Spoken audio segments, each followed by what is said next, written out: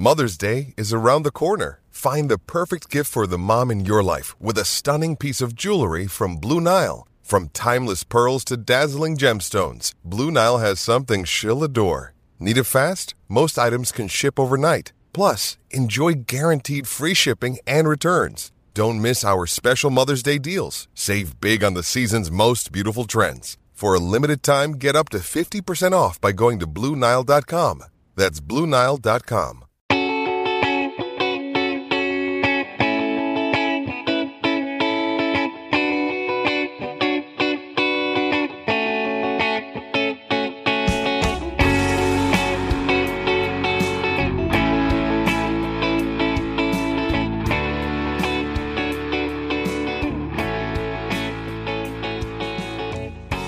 Hey everybody, welcome to another episode of Purple Insider. Matthew Collar here from inside my Philadelphia hotel. How's everybody doing this evening? I have just returned from the hotel restaurant where I did not have a Philly cheesesteak. In fact, I've never had a Philly cheesesteak in all of the times that I have been to Philadelphia, but I have seen a myriad of different types of football since I've been here. So I'm glad for everybody to join here on the night before a game, Thursday night football, Vikings and Eagles. We've got some interesting injury stuff to talk about. I also got a bunch of emails that I want to make sure that I answer.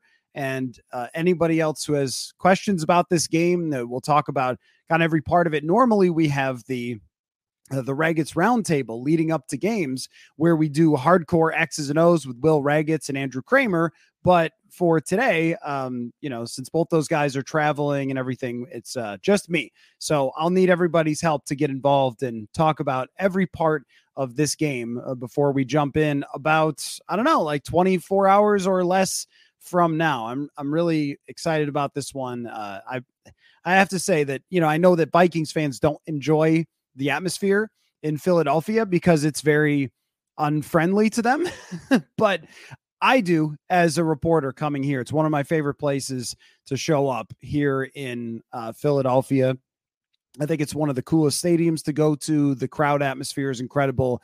And it was interesting to hear Vikings players talk about the atmosphere as well and how they're kind of trying to use it as a let's embrace it, bond together around it, and that kind of thing. So how they react to that will be, I think, a factor in this game, and also the desperation of this game for the Vikings. If you want to have a season, well, then, it's you're going to have to win a game that you shouldn't at some point, and there's no better time to start than the present. So let me get to a couple of these questions that were emailed to me first, and then I'll get to everybody in the comment section as well. Whatever's on your mind with this game, we'll dive right in. So Mitzi sent an email. Longtime listener. She said, how much do you think that playing the Eagles earlier in the season with a new defensive coordinator will help the Vikings? And I don't really know the answer to that question, because last year they played the Eagles early in the season with a new defensive coordinator, and it went not so good. But of course, that was Ed Donatell's defense, and this is Brian Flores. Now, one thing that is a factor here is that the Eagles just played a Bill Belichick defense, and the Belichick defense was very aggressive against Jalen Hurts. They blitzed over 40% of the time, and a lot of Flores' stuff that he does is rooted in Bill Belichick's style of defense. Now, you can interpret that either way you want to. You can look at it as, well, that's great because it had success. I mean, honestly, the Philadelphia offense was not as good as you would have expected against the Patriots defense.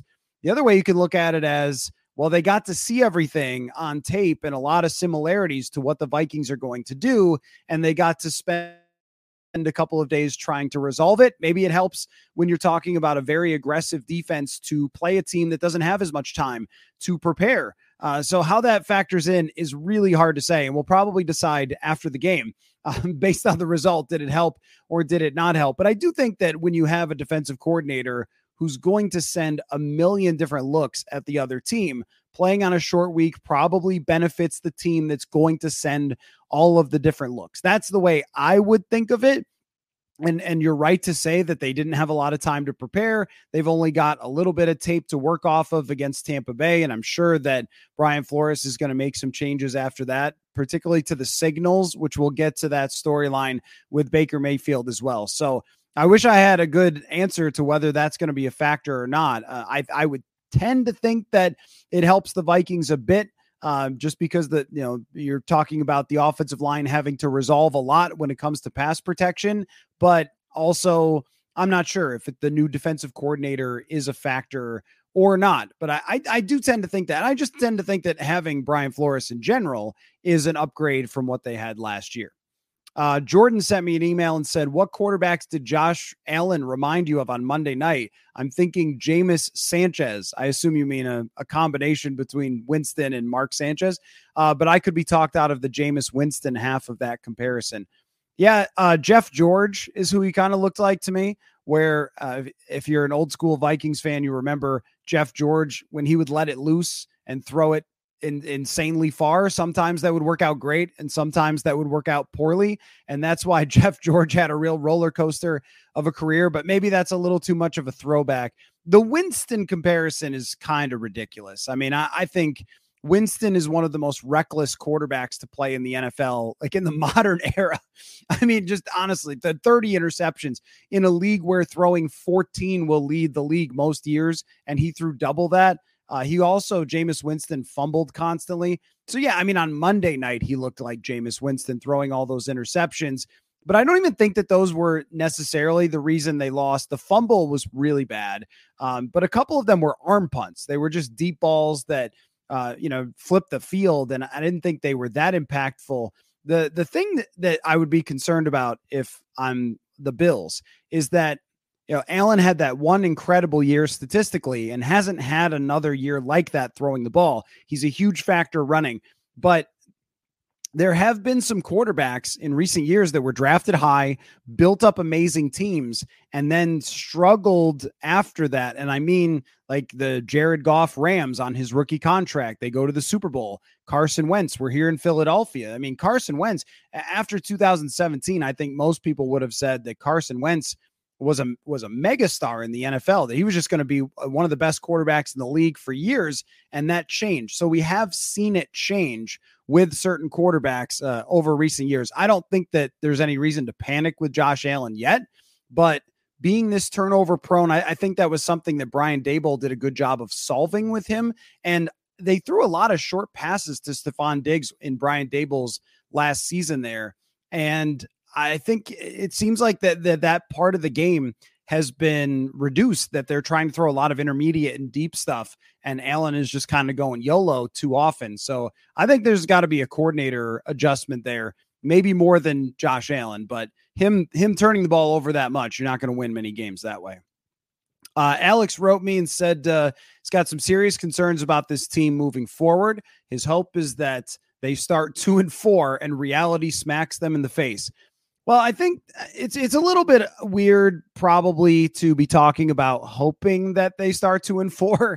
Just, I know that was a little bit of the conversation after week one, is there were a decent percentage of fans asking me, like, should they tank? Will they trade Kirk if they go 1-4 and all these different things? And that is sort of a typical week one overreaction. I think you have to look at this as the section of games you're talking about, probably 5 or 6 games, and where you stand after 5 or 6 games.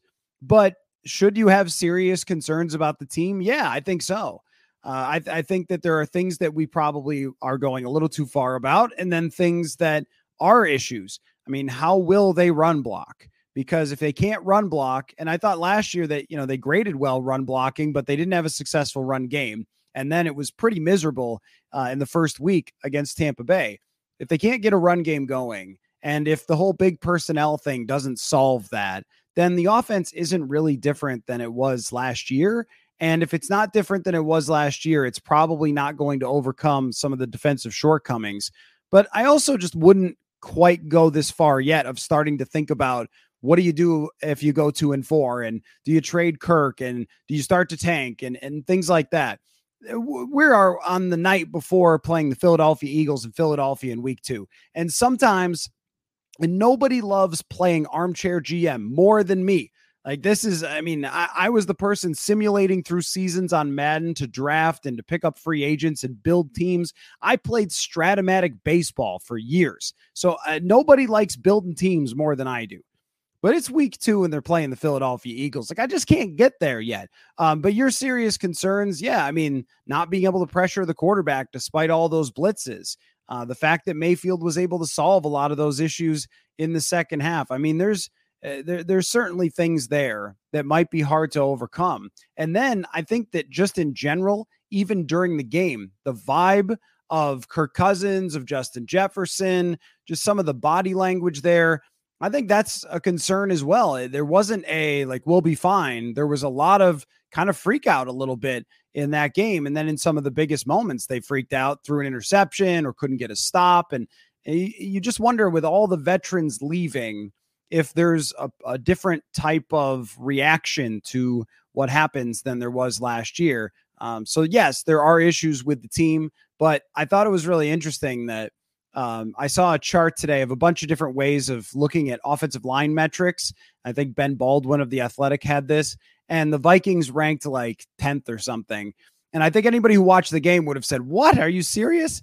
And it tells you kind of about the offensive line play in the league and all the plays that went fine that we forget as well. Like, there were opportunities there.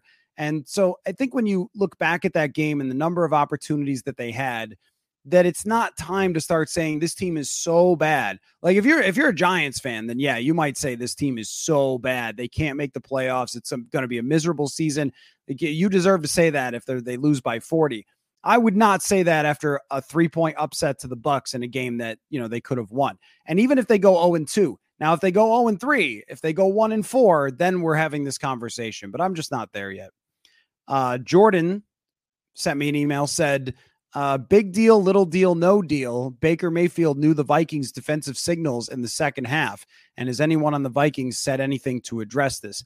Yeah, so this story came out late yesterday that the running back from the Bucs said this to their media, and we were already gone out of the locker room at the point that this story came out. And of course, the team is traveling today, just like me, here in this hotel room in Philadelphia.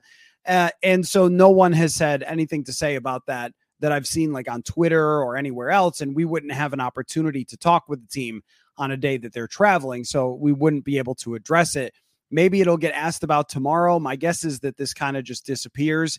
I thought it was kind of interesting, kind of notable. I also think that quarterbacks around the NFL are pretty good at picking up on what defenses are going to do. And that's one of the reasons they're NFL quarterbacks. I don't think that's something you usually hear about. And the running back for the Bucs probably shouldn't have said that out loud. I'm sure Baker Mayfield went to him and was like, hey, maybe next time, like, don't be bringing this up if I tell you I know the signals. But I mean, Brian Flores has got to address that.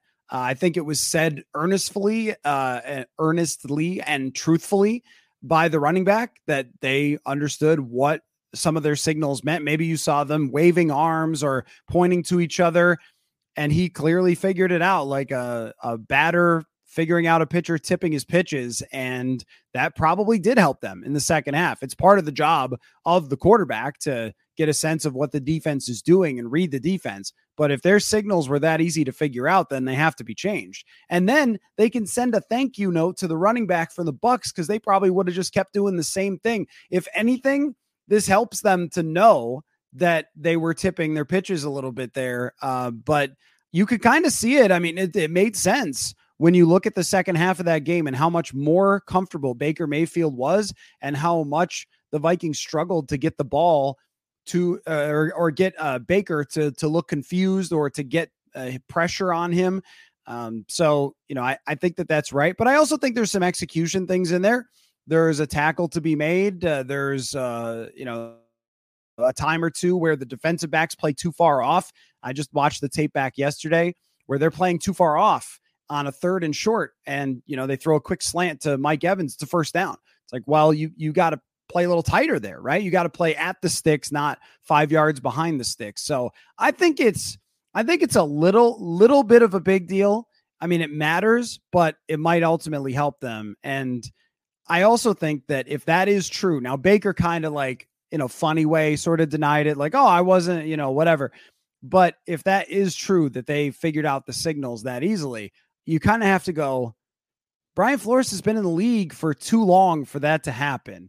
And maybe it happens more than we know, and it just never gets put out there, and the running back shouldn't have said it. But it feels to me like that's surprising to hear for the defense to have that figured out as easily as it was. Just a couple more. Daniel asked, does Josh Metellus spy Jalen Hurts tomorrow night? Yeah, the spy thing can be a little bit overrated. Yeah, maybe. And Metellus is a good guy to have against this team because he's kind of on the bigger side and is a good tackler. But I think it's more about just reducing the number of times that he can escape left or right. And that was what New England did a really good job at, is just containing him within the pocket with the pass rush, rushing the guys from outside, making sure there isn't lanes or opportunities to go around the outside and scramble. And there's not a whole lot you can do when they do the designed run game with Jalen Hurts. I mean, they're either going to succeed or not. But yeah, spying does exist, but I think it's better if you just stay in your rush lanes and don't give him too many opportunities to scramble. But it's going to happen. I mean, there's really no way with a running quarterback of his skill to just completely stop him from doing that. But I thought that New England did a good job of it. And also just general, like finding ways to pressure him, finding ways to confuse him a little bit can just slow down the process in general. So maybe, if there's somebody who's going to do it, it's probably him or Ivan Pace. Both of them are quick, aggressive, smart players. I just don't see, I don't see a ton of this in the league where you have just one guy standing there as the QB spy and kind of going either way, like teams used to try to do with Michael Vick. And I don't know if it ever actually worked with Mike Vick either.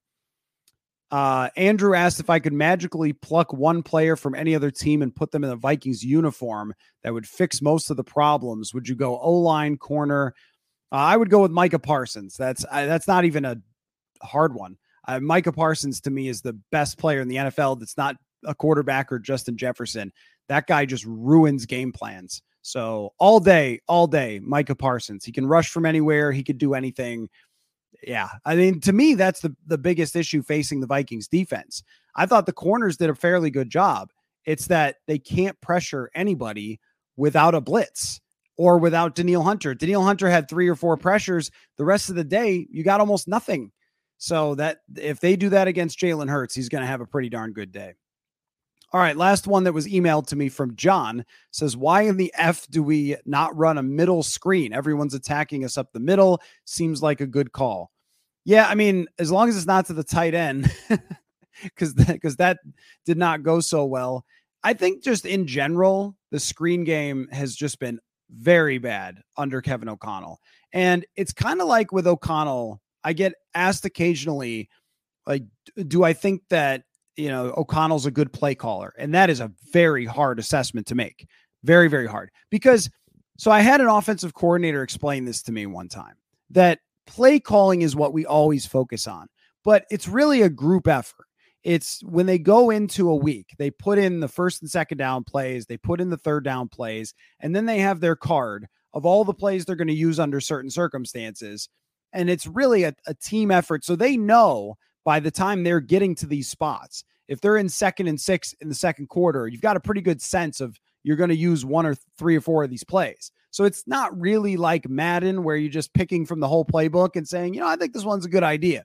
Every once in a while, you'll hear a story of like, oh, that was deep in the playbook in the fourth quarter. And that does happen. But for the most part, it's an entire group effort. But there are a few weaknesses, I think, in his game, and their play action was a weakness last year. It was good in week 1, quite good statistically, 19 for 23 on play action, but the screen game is just not any better. And that's something that I think requires a lot of execution from the offensive line, which could be a major part of the issue. When they had a good screen game under Kevin Stefanski, and we have to go back like years for this to happen, but they had Josh Klein in there on the offensive line, and he was a fairly quality veteran, and they were able to get everybody coordinated with that offensive line. In 2017, they had a great screen game with Latavius Murray and Jerick McKinnon. And the same thing goes. Like, that offensive line played together the whole year. They were healthy. They were veteran players. And I think it's harder when you have some inexperienced guys or, guys who played tackle like Ezra Cleveland, where they weren't really a part of screen games and getting out there in the same way. in previous years. So I think that's been part of the problem. But you're right about, occasionally when these teams are running these big, stunts, and twists, and blitzes, that you have to find a way, to make them pay for that at some point. Okay, so now to your questions in the comment section. And this is one I didn't see coming to start the night. From Spencer, you can trade a 4th-round pick for Trey Lance or Davis Mills. Who are you picking? Is this for the Jets? If they had to decide who their quarterback is, they should be looking at Case Keenum, by the way. Has anybody brought up Case Keenum to the Jets? That should be happening. I mean, Case Keenum literally brought a team here to Philadelphia to the NFC Championship when he had the exact same situation as the Jets are in right now, and he's the number 3 quarterback there. For me, it would be probably Davis Mills, and that's sad to say, but I just don't believe in the upside. I don't believe in the magical upside with Trey Lance, and so I'd rather just have a regular backup in Davis Mills. You got to wonder what he would do with Justin Jefferson in a competent team, but that's my answer to that one. T. Kubler says, will Hurts figure out the Vikings defensive signals by halftime? I don't know. I mean, for sure, they're going to change it up now. For sure, they're going to change it up. That doesn't mean you won't figure it out. It's not like you can change everything. You've been practicing these signals since the beginning of OTAs and minicamp. So you can't just say like, oh, well, now point at your face to mean blitz or something. I mean, you can't just magically change up everything that you've been teaching. And maybe it's a little overstated. I don't know. Maybe it's a common thing for a quarterback after a half to understand what he's seeing and what they're doing. But it sounded like from what the running back said that he knew all the coverages before it was going to happen. And that's a pretty big advantage for Tampa Bay. And it certainly makes sense with what we saw, because second half Baker was a different guy than the first half Baker. He was a legit good quarterback. He was distributing the ball, completing passes, scrambling. I mean, he did a really good job in the second half to have those long drives and win that game. So it does add up, but they're going to, I mean, they let the cat out of the bag that they knew the signals. So now they're going to have to resolve it very quickly, like by tomorrow. In case you missed it last week, folks, we are starting a brand new segment on the show using the website and the app for Prize Picks. If you haven't heard of it before, it's super simple. You just pick more or less between 2 and 6 players' stat projections for that week, and that's it. Now you're playing.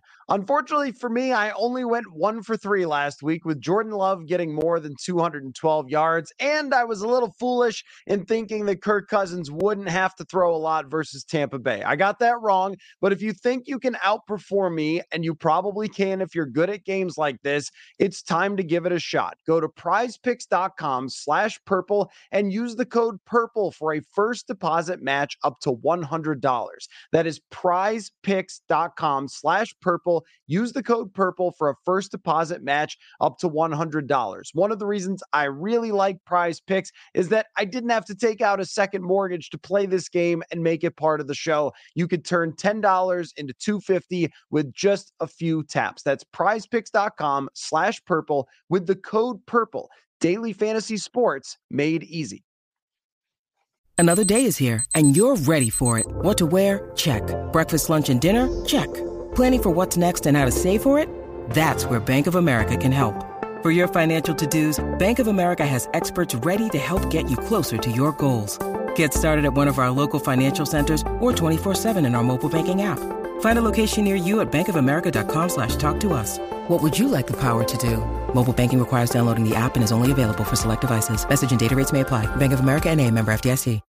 When you need mealtime inspiration, it's worth shopping Kroger, where you'll find over 30,000 mouth-watering choices that excite your inner foodie. And no matter what tasty choice you make, you'll enjoy our everyday low prices, plus extra ways to save, like digital coupons worth over $600 each week. You can also save up to $1 off per gallon at the pump with fuel points. More savings and more inspiring flavors make shopping Kroger worth it every time. Kroger, fresh for everyone. Fuel restrictions apply. Jamie says, sorry, but the Vikings lose by at least 10 points. Cousins will be hurried all game and get sacked 5 times. I hope I'm wrong, but not confident after the horrible offensive line performance on Sunday. Yes, so that's the interesting thing about the offensive line performance. Now, I don't disagree with you that I think the Vikings offensive line is at a major disadvantage, But I also think that Kevin O'Connell did a good job with some of the play actions of getting Kirk Cousins protection. The touchdown to Jordan Addison, they had good protection, and he was only pressured about 1 out of every 4 dropbacks, which is less than last year. The problem was, and this is the problem for facing Philadelphia, whose D-line is even better than Tampa Bay, is the turnovers, is the hits. So a lot of the pressures were hits. And, I think that we've just observed this over the years, that when Kirk Cousins is hit early in a game, it can throw him off. And even when you go back to the Netflix documentary there, and they're showing him getting hit in the ribs and everything else, and you remember like that Washington game where he got hit early, it took until late in the game to make a big play and to win that one. Even in Miami, where he took some hits, same thing. In the Buffalo game, same thing. It took until it was kind of a dire situation for him to kind of find his rhythm after getting beat up early in the game. So how they establish their quick passing game early and how they deal with this defensive line of Philadelphia is going to be a big deal, but it's always and forever. There's just some truths about the NFL. If the other team's defensive line demolishes your offensive line, you don't win that often. It's very hard to win if you get demolished. You can survive getting pressured. You can hit big plays to Justin Jefferson, which, they're going to try to do. And with James Bradbury out for Philadelphia, that increases the chances. Although I think Darius Slay is going to follow him everywhere he goes tomorrow night. But, it's always been true that a demolition up front makes it pretty darn difficult to operate. And I think especially when you don't have a quarterback who's mobile. And we've just seen that story many times over before. And like, if you were just picking games and you went by, does the other team have a great defensive line? If yes, then you bet against the Vikings, you would have made a lot of money over the years. And even against Tampa Bay, we talked about it. Like, they have this beast in the middle, and, let's see how that goes. And Tampa Bay's defensive line caused problems. And now Philadelphia's is even better. Especially since Jalen Carter had such a big game. So I don't blame you for feeling that way. I think the optimism is probably pretty low. I did see the line moved a little bit toward the Vikings to 6.5. So there's still a touchdown underdog coming into Philadelphia for a reason. And it's interesting to analyze a single offensive line performance and by different metrics and things like that. But I think we know that the matchups are not good, especially with Garrett Bradbury out. I mean, Bradbury has his own troubles, but he's a proven starter, and Austin Schlottman is a career backup for a reason. And Schlottman last year didn't grade very well, 42nd out of 43 centers by his grade. He was a guard earlier in his career, so he's facing a real uphill battle. And I think that's the number one reason that you would suspect that the Eagles could win. But I would say that, when it comes down to, this is, Steven says, uninformed people blaming the offensive line. Well, see, in this case, I would not say that it's uninformed to blame the offensive line or to be worried about the offensive line, because we've seen this happen over and over. It's just the mitigation elements that you have at your disposal are pretty much limited to a run game, which they did not succeed in, and a quick passing game, because it's not going to be a mobile quarterback. And I mean, Mac Jones was a pass or two away, maybe from putting his team in a position to win, despite how much the offensive line was beat up. Like, you do have to overcome it. It's not completely impossible to overcome it. But the only way is, I think we know, is Justin Jefferson, and how you also answer for the attention on Justin Jefferson. That's going to determine this thing. Like, does somebody else step up? Is it Jordan Addison, KJ Osborne, TJ Hawkinson? And if you let Jefferson get taken out of the game by Slay, then it's pretty much over. So it isn't just the offensive line, and it certainly wasn't just the offensive line's fault against Tampa Bay. Coincidentally, I mean, the offensive line played well enough for them to gain way more yardage than Tampa Bay, and they turned the ball over, a couple times. But there were catastrophes, though. Like stripping your own quarterback, allowing the strip sack, like those are catastrophes. Corey says, so was the first game a bit of a trap game, and can they bounce back? They did that after poor showings last year. You're absolutely right about that. I mean, the way that they played on a Thursday night against the New England Patriots after getting smashed in the face by Dallas was very impressive. And I think that Kevin O'Connell has done a good job, as you mentioned, of having his team ready after disappointing games to bounce back and to put in a good performance. I don't think week one can ever be considered a trap game, but I mean, they knew that they were favorites. I mean, they knew they should win that game. And the only trappy element to me was probably the pressure that they had put on themselves, maybe to win that game, because you just kind of felt it. There was a lot of pomp and circumstance. Week one, all the legends were there. They're honoring Bud Grant. Like, there's a lot going on. And it just seemed like when things didn't get rolling, there was not a calmness about the team on the offensive side. There was a little bit of a freak out at times. So, and then you get 6 yards in the fourth quarter. Well, you're never going to win a game that way. So I don't think a week one game after all the summer and spring and everybody waiting to get ready to go can be considered a trap game. But I think, knowing that Philadelphia was on the way, knowing that it's a game that you should win, maybe there was a little bit of that. I think it's more that the most obvious explanation is the right one. It's that if you turn the ball over 3 times and the other team turns it over 0, you're probably going to lose about 90% of those games. And the other part of it is just that, when you can't run the ball, it's hard to set up Cousins into favorable situations. And in the second half, those blitzes just didn't get home and nobody else could pressure. And so they held the ball for the whole game. So I don't think it was so much that they overlooked Tampa Bay or anything like that. They would have spent a long time preparing for Tampa Bay. More of just, it didn't go their way and they weren't able to overcome it. And that is something they did really well last year, but they also had a lot of veteran players last year. So, maybe that helped them. And they also had a lot of things just go their way. I mean, they're losing in Washington and Taylor Heineke says, have the football. Here's an interception. You can't. I was talking with our friend Dane Mizutani the other day about this, and just you can't understate how insane things had to be last year for them even to start the season 7-1. How many crazy things had to happen, and they just didn't happen on Sunday. So they lose that game, and now they have to be better than they were, and they really have to be better tomorrow than they were on Sunday. Corey says, when Bradbury was out last year, I recall a rough first game for Schlottmann. Will we see improvements, and do they find a solution? Is there one on the current roster, such as Reed? Unfortunately, Chris Reed has been hurt. He was out the entire summer. He didn't practice a single time. I don't believe that he's practiced yet. He's just been hurt. I guess he hurt himself away from the team. It wasn't like a football injury, which is because he was on the non-football injury list. And so he got to training camp and he couldn't practice. So it must have been something pretty serious. And he's just been out. So it's not him.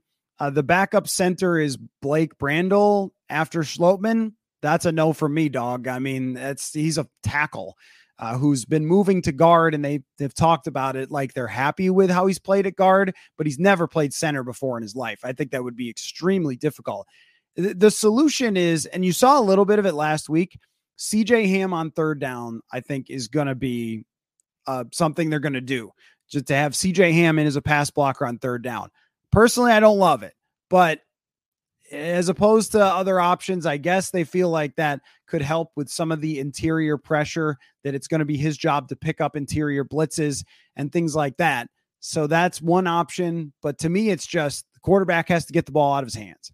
What we can't see is the, and I'm sacked, like from Kirk Cousins. I mean, because in some of these games, some of these road games, some of these games against good defenses, I mean, that's what we've seen from Kirk Cousins. The one that comes to mind is the 2019 game against the Bears on the road, or the playoff game against San Francisco. And there's probably more. 2018 against the Bears. I mean, there's just been some of those games where it looks like he's just not seeing it. He's just not getting the ball out. The pressure is speeding him up. And against Tampa Bay, and he got into a rhythm eventually, but early in the game, there was a play I pointed out when I did a little film study for the newsletter, purpleinsider.com, everybody, where Justin Jefferson was running a deep comeback or a curl or hook or whatever you call it. You know what I'm saying? Where you go like 12 yards, slam on the brakes, come back, and he was going toward the sideline. And it looked like that was where the play was supposed to go. And Cousins just got off that read quick and checked it down to Madison. And it was like, That's something he does when he's been hit a couple times in the game. So I think if you can avoid it early, if you can get him rolling early and not get those hits, the opening script is going to be really important here. Then you've got a chance, because we have seen him overcome games where he's been hit. I mentioned Washington, but even 2018 in Philadelphia, dude got hit a bunch of times in that game and found a way. So it's not like just by the fact that Philadelphia has this defense or that Kirk has this issue sometimes that the game is just over. But you have to know that if Fletcher Cox is 100%, if he can play, and Jalen Carter and everybody else they run out there, they're going to cause a lot of problems. I definitely think they're going to cause a lot of problems. It's all about how you solve them. CJ says, I'm trying to recover my mindset after losing to the Bucks. Here we go. If the Bucks could be a trap game for us, why can't we be a trap game for the Eagles? Well, I think what you're really saying, it's definitely not a trap game for the Eagles. Trust me. The Eagles want to win the Super Bowl this year. There's no game that they're going into being like, we're favorites, we'll win. No, definitely not. And especially not against the Vikings. They seem to really enjoy beating the Vikings. As we saw last year, they know who Justin Jefferson plays for. Like, there's a target on your back anytime you just bring in the greatest receiver on earth. And I don't think that there's any like, the Eagles are overlooking you. But here's the reality. I mean, just because you're not favored in the game doesn't mean you have to lose. Like, if you go through the results last week, then you're going to find that there were some upsets and there were some games that we didn't expect the results, including Tampa Bay beating the Vikings. And there is absolutely a world where the Vikings show up and they get the ball to Jefferson and they move the ball, and Flores' defense causes a couple turnovers and you win the game. Like, I mean, this is the NFL. It's not like you're Arizona. It's not like you're bringing in this talentless hack team that you're trying to lose with, at least not yet. And you're bringing in a bunch of Pro Bowl players, a Pro Bowl quarterback, a all-world receiver. I mean, I assume Darisaw is probably going to play, so all-world tackles. Like, this team is a little bit worse than Philadelphia. But it's not like they are so much worse that I would say, oh, guaranteed. Like, I will pick the Eagles to win the game like everybody else will, because it makes logical sense. But I just feel like acting like it's over before it starts is a little bit silly, considering all of the results that we see from a week to week basis around the NFL. And even last year, we saw times where it looked like, oh, it's about to go off of the, off the rails here a little bit. And that didn't happen, right? I mean, we thought, all right, they started 7-1, then you lose to Dallas. Here comes the meltdown. Here comes the 4 losses in a row. And it didn't happen. So, I think that there's always opportunities to beat a team that you're not supposed to beat in the NFL. Loaded Guitars says, would you trade Jefferson and picks for the first overall pick? No, I would not. I would not do that. No, because the first overall pick is not always the best quarterback. That's why. I think, in fact, in today's world, and I know Caleb Williams is great, so maybe he turns the tide, but I think in today's world that the gap between the first quarterback taken and the third or fourth quarterback taken, I mean, like, how about last year? Bryce Young is the first quarterback taken. Anthony Richardson is the third quarterback taken. I mean, do you think that there's like a huge difference between those guys as prospects? I don't. I think they're pretty close. So Williams is the generational talent, yes. But I also think that when you look around, Trevor Lawrence, when he had a bad situation, was not very good. Now he's great. I mean, situation does help. It does matter. So I would prefer to give the quarterback that you draft the best wide receiver in the world and pair those two together, because I don't think the odds are so different. But also the draft is so long from now. And I just that's one thing about the start to this season. I mean, if they start 1-5 and you guys are talking about tanking and all that, I'm seeing that all over the place. And I'm like, man, you guys want to talk about the draft now? Like, what day is it? September 13th? Come on. We can't be doing that now. Like, there's a long way to go for this season. There's a long way to go to be talking about what's going to happen in next year's draft. Tommy says, realistically, if we go in and beat the Eagles, we're 1-1, which everyone expected us to be. And I bet that Bucks fans thought they didn't have a great chance to win. Yeah.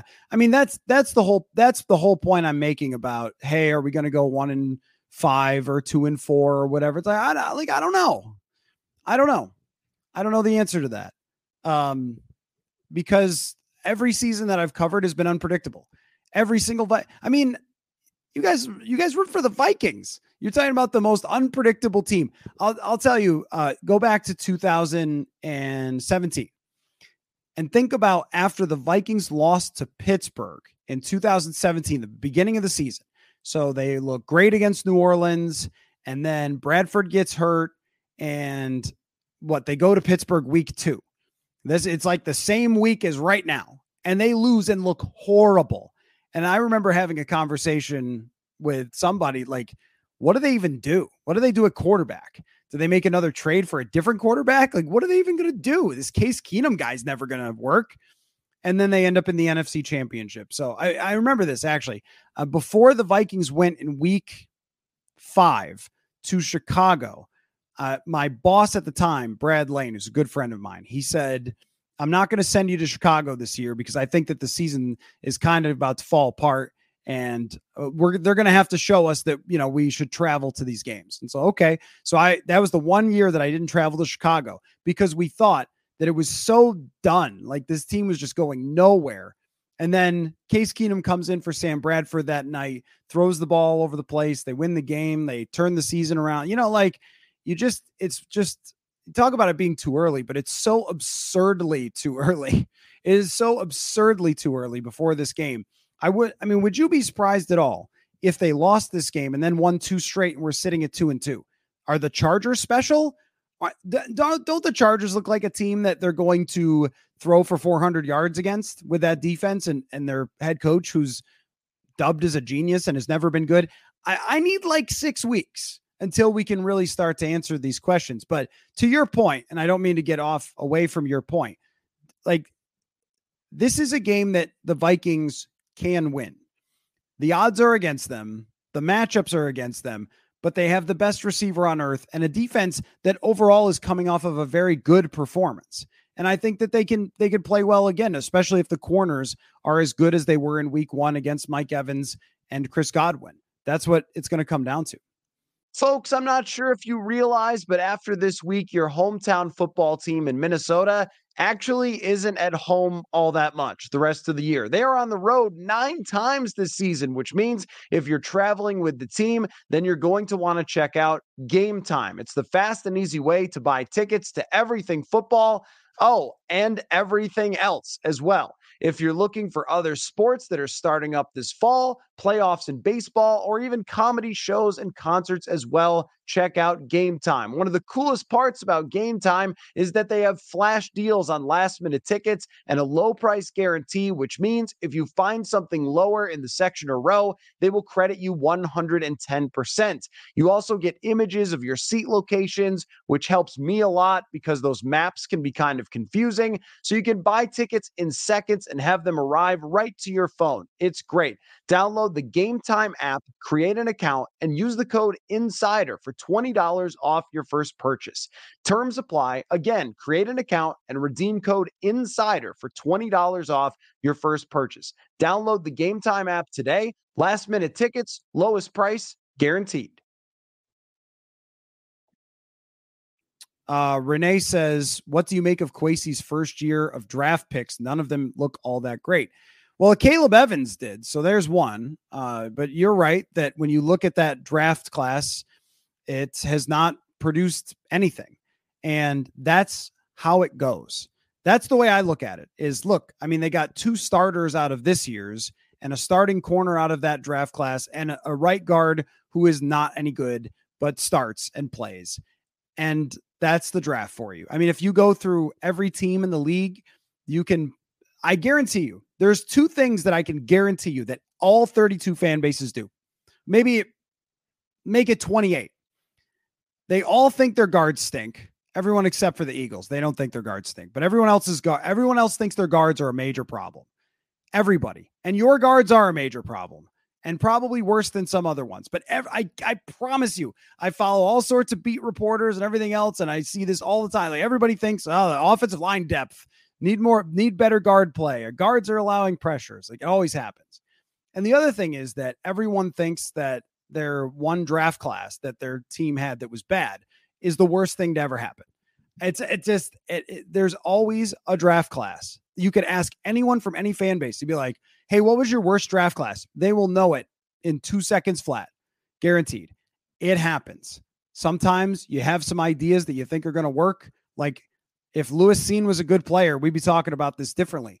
But instead, Cam Bynum just had a great week. Like I'm looking at it much more through the lens of like who they've got for the future and who's going to make plays for this year than being concerned about the draft class. I mean, I felt like the summer became the summer of everyone obsessing over the draft class. And then when they didn't play much in week one is like, well, but here's the thing. Who did play?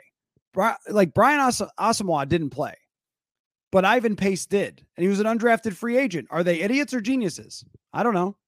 That's how stuff works. Anyway. Okay, let's see. Matthew says, I think we need to expect that as the defense gets younger, there's going to be ups and downs that come with younger players. That being said, I liked seeing a more aggressive style. Well, I thought in general, now the whole sign stealing thing adds a little bit of a asterisk, I guess, since asterisk is the word that everybody wants to use on broadcast now. John Perry, what was he thinking? So, see, now I lost my train of thought on that. But, the sign stealing. Yeah, the sign stealing. But overall, the overall performance of the defense, if you didn't know Baker Mayfield had figured out their signs, you would look at the overall performance and say, man, you are a 4th and inches stop away. You are a great Chris Godwin stop away from us walking away from that game and saying, what a defensive performance. I mean, they shut them down for an entire half. They gave up 20 points, which I think with this offense, when you give up 20 points, you expect to win. And what I thought was the most like encouraging sign, and this is going to play into this week as well. And so it's a week to week league, if you haven't heard, but the play of the secondary as a whole, I saw Harrison Smith lining up all over the field. And I know that he didn't make like a big play. He didn't have like an interception or a sack, but it messes with offenses when they don't know where Harrison's going to be. I thought Cam Bynum, after watching the film back, Cam Bynum was one of the best players on the field. He was terrific in this game. He was shooting downhill, making plays, run stopped a couple of screens. He was terrific in this game. And Caleb Evans was targeted 6 times. He allowed 2 catches. Byron Murphy can play. It was mostly underneath stuff against him. I mean, I think that you saw a lot from the younger players there. The problem was that you didn't see it from any of the pass rushers. They had no interior rush, as we figured would be the case. And the guys who stepped in for Marcus Davenport did not step in. They did nothing. I mean, just absolutely nothing. And that's going to be a big swing in this game. Marcus Davenport's ankle. Is he going to play? Is he not going to play? And if he doesn't play, then, I mean, that's going to be very tough to create pressure. So they don't have like these future pass rushers that we're looking at. But as a whole, it was a pretty good performance. And against the run, they did a great job. Great job against the run. Absolutely. Caleb asks, last year when we played the Eagles, we didn't have Hawkinson or Addison. No, that's true. It's a good point. And Irv Smith Jr., a few of you have noted in the comments, had a very memorable drop in that game. Might that be a difference maker? Seems like last year when they shut JJ down, they didn't have an outlet. Yes, it should be. And that's why in a game like this, we shouldn't be saying like, oh, well, you know, they're just going to get blasted on the offensive line. Like they still have all the weapons we thought they had. And in the first game, those guys made plays. I mean, Hawkinson had that big loss, so he ends up averaging 4 yards per carry, and that was just not good. But 4 yards per catch, and that was not good. But he also had this 14-yard catch for a first down where he got lined up on an outside linebacker, juked him a little bit, went over the middle for a catch. Like, we have seen those guys make plays already. We know Osborne can do it. We have seen Addison do it in an actual game now. We've been waiting forever to see it, and now you did. And then Hawkinson is such a proven player. Like, that's, if you're talking about the path to win, that's the path. is that the ball ends up in a lot of different people's hands. They find ways, still to get Jefferson the football, but to take advantage of the attention, or if they're going to go one-on-one, then Kirk Cousins has to attack that, even though it's Darius Slay and he's one of the best players in the league. So yeah, I mean, that is a difference from last year, is having those guys, and Irv Smith Jr. just did not fit really at any point. They also won a lot of games early in the season before they traded for Hawkinson. So, there is that, I guess. Do I expect it to be a high scoring game? Yeah. When people have asked this week, I've said, 27-24, something like that. I don't know if that's a high scoring game, but I think the Vikings will be able to move the football at times. It really comes down to, is there a strip sack? Is there a tip ball pick because Cousins is getting pressured? Is there one of those kind of freak out interception throws that happens to Cousins sometimes? Like that to me is a big determining factor. And because I think that the Eagles are not just going to steamroll this defense. And I could be very wrong in 24 hours, but that's how I'm viewing it going into it, is that they will be able to get some stops against Philly and they won't just be destroyed. It's just that, they're probably going to have to score 30 points to win the game, even if they get some stops. Daniel says, with Pace having a good game, according to PFF and the eye test, is Asamoah Train stopping at being the backup or slow it down? It's just one game. I think Ivan Pace is going to play. Yeah. I mean, but like, this is exactly what I mean about that draft class. It's like, well, the guy got beat out by another guy that the team picked up, not in the draft, but after the draft, another young player who could be a future piece. Like, I don't know. That seems like a good thing, I guess. But yeah, I mean, the issue with Asamoah, I think, and I could be wrong about this, I think, is that at least the way that he looked when he got in the game in the preseason and a little bit last year. Now, he made a great play against the Giants. That's the one we remember. But it was very much a see ball, get ball, like very much going everywhere 110%, just going, going crazy at the football no matter where it went. And this is a defense that requires the linebackers to be, I think, very, very smart and in the right positions and in the right alignments all the time. And the thing is that you and I can't know if someone's lined up in the right spot or not, but they know, and they know how much that screws up everything if someone's not, or if they're not going to the right gap, or if they're not in the right spot, then that's when things go wrong. So what we've seen from Pace is that he's in the right place, right time. And the guy can, he can attack people. I mean, he can make plays. So yeah, I think with Asamoah, he probably won't get a ton of work. Now, Brian Flores did tell Andrew Kramer, and I were talking with Flores the other day before, Tuesday, I guess. And Andrew asked him about Asamoah and whether he's going to play. And he said that they want to get him in more often. Now that could just be coach speak. We don't really know with Flores so far, like whether he's given us sort of, oh yeah, I want to get him in the game, and then he won't, or if it's something he actually wants to do. I don't know the answer to that yet.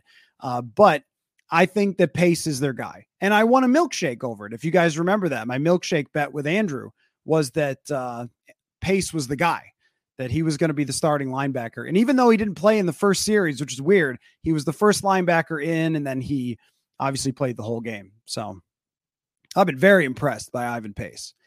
Matthew asks about Pace, given the knowledge we have so far, where do you think he would go in a 2023 redraft?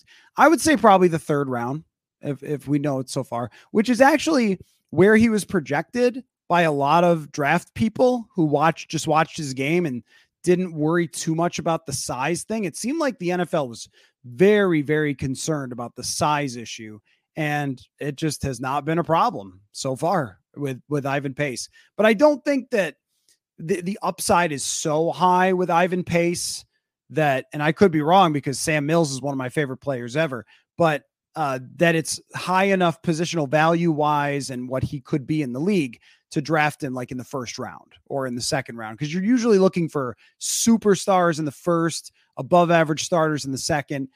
So I would say probably a late second or a third round pick right now, if they could, which is huge value versus, undrafted free agent.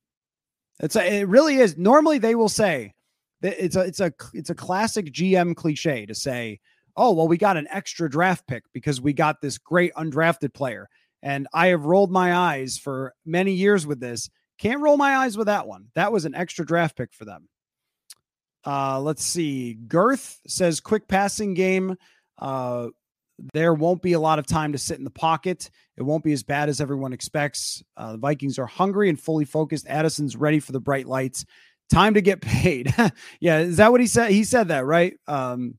Addison. Yeah. I mean, look, this is why you drafted him. You drafted Jordan Addison to have more options when the other team's defensive line can beat your offensive line, which is most of the time with the Philadelphia Eagles. That's how they made the Super Bowl in part, because they have a great defensive line that can mostly beat offensive lines. So you're going to have to find an answer, and Addison was supposed to be part of that answer. I think a big part of that answer. Bob says JJ will school Slay tomorrow night. I think, that's a great matchup. That's just like one of those why we like football is to watch those two play, because those are two of the best in the entire NFL. Thor says, is Kirk slow to throw or doesn't have as much time as others? Well, we have some metrics for that. We could take a look. I don't think he was slow to throw in week 1, but let's take a look at last year. I'll pull up PFF here and we will see. They have a time in the pocket metric. Isn't life great? Isn't the world great when we can look up how fast Kirk Cousins got rid of the ball? Last year, he was the 9th fastest getting rid of the ball last year. But I think with Kirk, though, in general, well, let's see where he was the year before. The year before was quick. I think 2020 was slower. Sometimes it's slower when they run bootlegs because you're rolling out and it just takes time, and you get a little more time when you're running those bootlegs. But I think later in his career that he's actually gotten better at getting the ball out quickly. But the problem is that what we saw against Tampa Bay is that 15 times in a row, Kirk Cousins can get the ball out quickly. He can make a quality throw. He can move the ball. He can bring it down the field. He can find Jefferson. He can find Hawkinson. He's making plays, but it's the one that goes badly. It's like, that's what I was talking about a little bit. The pressure rate for Kirk Cousins, I was talking about this in the offseason, was not that much different than anybody else. I think he was like 2% above somebody else, right? Like who was in the middle. So he was maybe top 10, but he was like 2% more than somebody who was 17th. So it wasn't even that high of a pressure rate that he faced last year. The problem is that the pressures that he gets, the hits that he gets, they do impact him. And a lot of times it will result in a turnover. And when that happens, I remember when he signed, he had one of the highest fumble numbers, and it feels like he has continued to have high fumble numbers throughout his entire career. And that's something that would never go into a quarterback rating or anything like that. But if we put fumbles into a quarterback rating, his would probably go down more than some other people. So do you let that impact how you play those early hits? Do you let it impact how you turn the ball over? And so even if the pressure rate isn't different, how he's affected by it might be a thing. I think it is after seeing him for so long. 44 Rhino Man says, I feel like the key to winning this game is TJ Hawkinson. Teams usually hurt the Eagles with the tight ends. They are hurt at linebacker and safety. That's a great point. Yeah, that's a good point. I agree. This is why you signed him. This is why you signed TJ Hawkinson, to be this guy.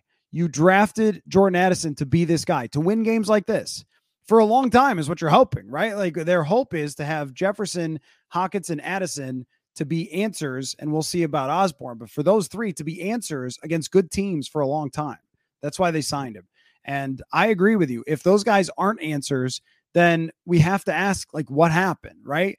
I mean, that's why I think like they will score in this game, but it's just probably a little bit of a mismatch for overall team strength. AS says, I like Ham and he can block, but that was a lot of Ham. Yeah, that was Easter the other day. 22 snaps, I think, on offense. I don't want him out wide or as an outlet on third down. Yeah, the one trouble with CJ Ham being on the field is that Kirk Cousins will throw the ball to CJ Ham. Also, CJ Ham slip screen. No. Like when I was looking back at the tape, I was like, I forgot about that one. Don't be ever doing that again. I think they were trying to catch Tampa Bay off guard. Like, oh, they'll think he's in there as a blocker or whatever. And they didn't. Yeah. So I agree with you. There's like this element of Cousins where if CJ Ham is out there, he will throw Ham the ball. And there was another one that he dropped that it should have been like an 8-yard gain, which would have been fine. But yeah, I'm with you. And I have to say about CJ Ham, it's hard to be objective about the fullback because it's something I grew up with and it's something I care about very much is the fullback. It means a lot to me. That was a horrible game for CJ Ham. It did not go very well. I mean, he was one of their lowest graded offensive players. I don't think he was successful in the blocking game on the run game. And I don't think he was that successful in helping Kirk in pass protection either. And they've got to decide, is this going to be a thing with CJ Ham where you're going to keep trying it if it doesn't work? Like if it's not as successful to use him more as it was under Kubiak going back a couple years, are you going to stick with it? Or are you going to try to, or are you going to try to like move off of that and do something else? Lee says teams rarely tank in the NFL. It's not part of the culture of the NBA. Oh, that's just not true at all. I mean, suck for luck. What was that? Yeah, this has been going on for a long time, man. Yep. I mean, really since, the 2010s and so forth is when we've talked about it a lot more. The big thing about tanking is every team's working on a timeline and they know it. So if teams like, are you telling me Arizona's not tanking? Like they are tanking. I think that it's a little more aggressive maybe in basketball. I don't know, but every team is working on a timeline and there are not 32 teams that are trying to win the Super Bowl. There are some teams that are trying to look a little bit better than others, but teams come into seasons realistic about where they're going to be. And a lot of times they act that way. Tanking doesn't have to mean pull your quarterback and put in a kicker at quarterback. It doesn't have to mean something ridiculous. It could just mean not signing anyone, like going through an off season and just letting some players go and not signing anybody and whatever happens. So yeah, it's every sport. Teams have gotten very savvy to timelines when you have your chance to win. And when you have 32 teams, you really have to build up for those couple of years. Unless you have Patrick Mahomes, you have to build up for those couple of years where there is going to be a chance. So yeah, it's tanking is going to exist. Like that. There's a lot of people who want to fight against it or say whatever. It's always going to be a strategy to try to win in the long term. Always in every sport. That's how it's going to be. So it's not just tanking. It's really like living in reality is what I call it. If you're Arizona, what were you supposed to do? Sign Andy Dalton and try to win 4 games instead of 2? That would be silly. So anyway, it's not something we've got to talk about yet. So I don't want to talk about tanking yet. We're not going to do that. Let's see. James says Lewis Cine was never going to start over Harrison or Bynum. Yeah, that's kind of the problem though, right? Like, Cam Bynum was terrific. He was terrific, but it's bad on either level though. Like if Cam Bynum is good, then you didn't realize Cam Bynum was good and drafted a safety. And if Cine can't beat out Cam Bynum, then he's not like going to be a really above average player because we know what Bynum is. And I have a lot of respect for Bynum. I thought he played great in week 1. But if you're not good enough to beat out Bynum or Josh Metellus, then you're not leaning toward being a star, right? But that doesn't mean it's over for Lewis Cine. It doesn't. Like Lewis Cine could next year, if Harrison Smith retires, take over as a starter, and then we'll decide what his career is. It's not over yet. That was part of my frustration as throughout the summer, was that because the 2022 draft class wasn't starting, that there was just this assumption that they're all busts and it was the worst draft class in history and fire the general manager. It's like, whoa, we're not there yet. We're going to wait and see. And if Caleb Evans plays really well, then you can't ignore that you got one of the most valuable positions on the field in the 4th round. Horse Feather says, how much do you think missing Bradbury will affect this game? Also possibility of Davenport and Darisaw being questionable. I don't know about Davenport or Darisaw. There's no indication yet of what's going to happen there. I would guess Darisaw gives it a shot. We'll see about Davenport. Both of those are gigantic. If you're missing Darisaw and Bradbury, I don't have a lot of confidence. with Davenport, I mean, they need somebody else to rush the passer. That's got to happen. It's got to happen soon. But with Bradbury, I mean, this is a big one. Like, one of the hard things here is Austin Schlottmann now has to come in and he has to play in the most hostile environment, top 5 probably in the NFL of hostile environments is the center. I mean, it's a huge, huge factor. Bradbury, you can, criticize that he's not good at this or that, and he's not perfect, and he's not like a great center or anything like that, but he's a solid NFL starter. And the thing is that, Austin Schlottmann is not. He's not a solid NFL starter. He is a backup that you really don't want to play too much, and having him play against this team is pretty tough. Rock Howard says the Vikings will start 0-3. Can they even beat the lowly Panthers? I mean, I don't know if they'll start 0-3, man. I mean, the Chargers aren't the Chargers the West Vikings or worse? So that's the thing. It plays psychological warfare when you lose in week 1, doesn't it? It's remarkable. I mean, the season had just ended in week 1. Tough. Don't do this to me, people. I waited a long time for this. I waited all summer. We talked every night during the summer about everything that was going to happen. And then all of a sudden they lose one game and it's like, it's over. It's over. Delton says, do you think Kirk will come off his primary read more this week? Do you think KOC should cover his mouth when he calls plays? I don't know about covering his mouth. I don't know. Has that ever been a thing?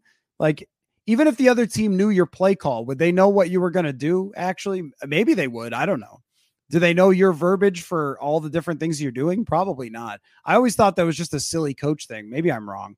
But do I think he'll come off his primary read? I thought at times he came off it too soon in that game against Tampa Bay and was getting rid of the ball maybe a little too quickly. But yeah, it's hard to go too far with Kirk Cousins' performance in week 1 because he put up a lot of passing yards and moved the ball successfully. He made a bad throw or it was a bad catch. I'm really not even sure with KJ Osborne.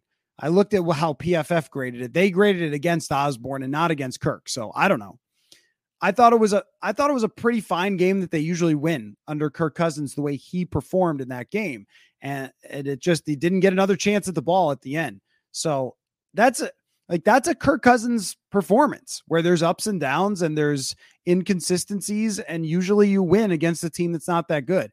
That's why I think it hit so hard that they lost. It was like, whoa, didn't they play well in a lot of areas, but still found a way to lose? Like, what happened there?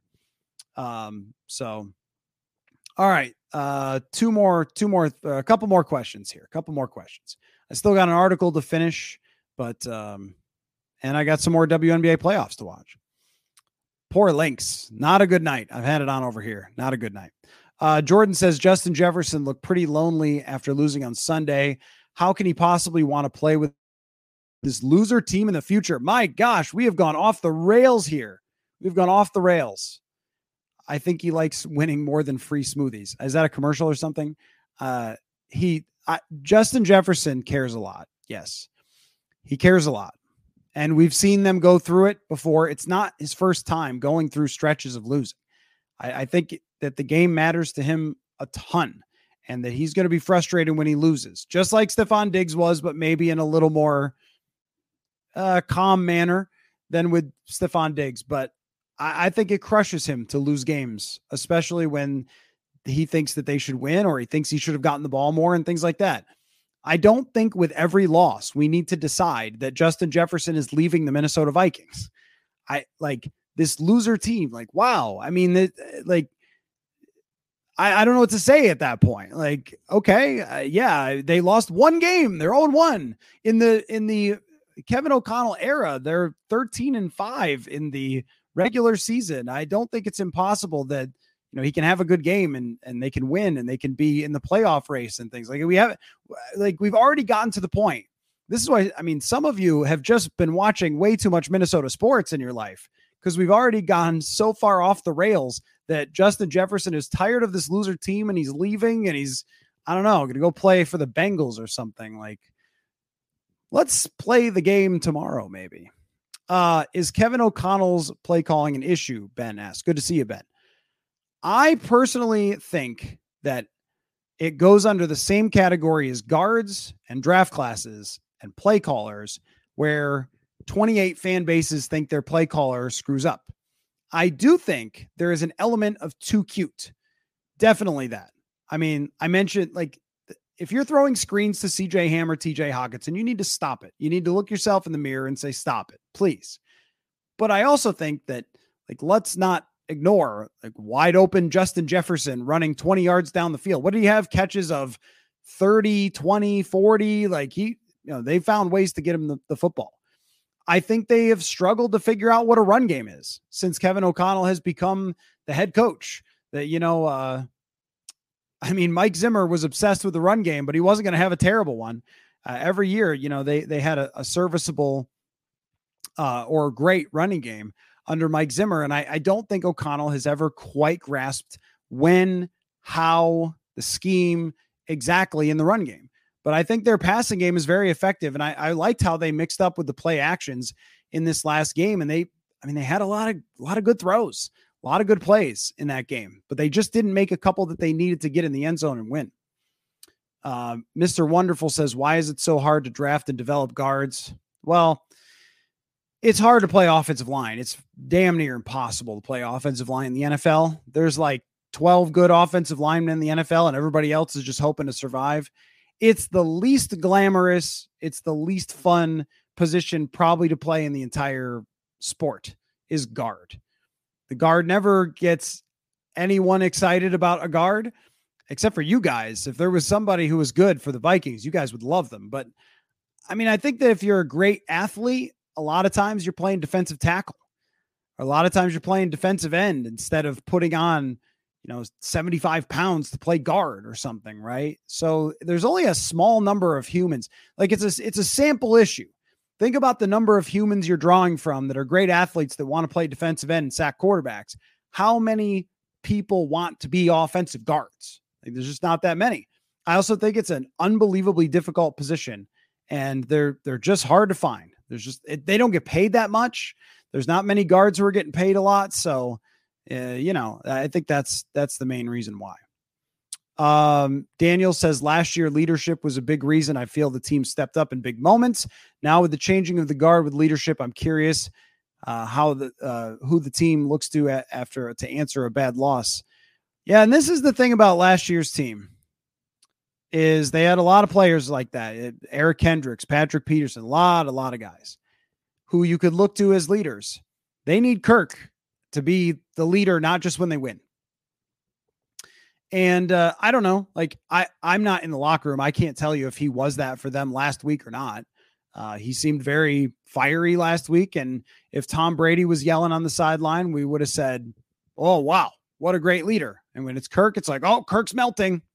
So I don't know, but Dean, you might be right. Some of these questions are just to mess with you. You might be right about that, but I don't know. See, I've been around these Vikings fans for so long that I know that a loss like that against Tampa Bay strikes deep in the souls of Vikings fans because they've been hurt so many times along the way. So I try to do a little talking off the ledge, I guess sometimes, but maybe you're right. Maybe some are just to mess with me. But anyway, the point about leadership is just that, well, it is true that they lost a lot of leaders and they do need Kirk Cousins to be that guy. They need him to really be in command and probably not talking, at least it sounded to me like, a little passive aggressively after the game. Like they don't need any of that. They need him to be calm. If they lose this game, they need him to be calm. They don't need finger pointing and every man for himself. It is a little more prone to do that with a younger locker room, but also they have a lot of veteran players still. Harrison Phillips, Dean Lowry, Harrison Smith, Justin Jefferson is a captain on this football team now. It is his job to be in command as well of how they handle things and how they prepare and everything else. So there's enough. There was a lot of turnover though. And I think just in general, when you have a lot of turnover, it is hard to sort all that out from having most of the team back from 2021 to 2022 and have the chemistry that they had. But I think it's a great question of like, how will they handle it? Will they have resilience? It's funny because though resilience is tough to put your finger on. In 2021, the world was falling apart. And then they won some games. Remember, they went out to Los Angeles and won a game there. And we all talked about like, wow, this team's really fighting. They're staying in the race. They're going to fight back from that bad start. They're so resilient under Zimmer. They never give up under Zimmer.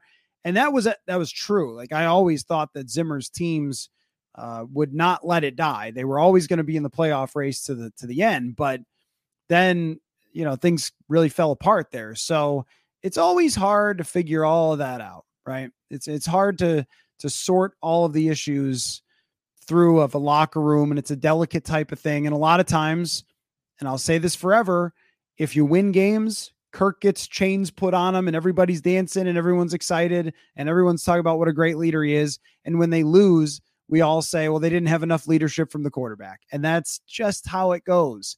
When you get the final drive that you win, you're a hero. And when you don't, you're the GOAT. So in a bad way, that's how we used to use the word GOAT when I was a kid. It meant bad thing. Anyway, it's been fun as always talking with you guys. And I wasn't doing anything anyway. I went to eat and I'm going to work on some stuff. And then we got a football game for tomorrow. So maybe I will find a Philly cheesesteak tomorrow. Although I try to avoid eating too much before a game. I don't want to like fall asleep in the first quarter, just like the Vikings offense. Am I right?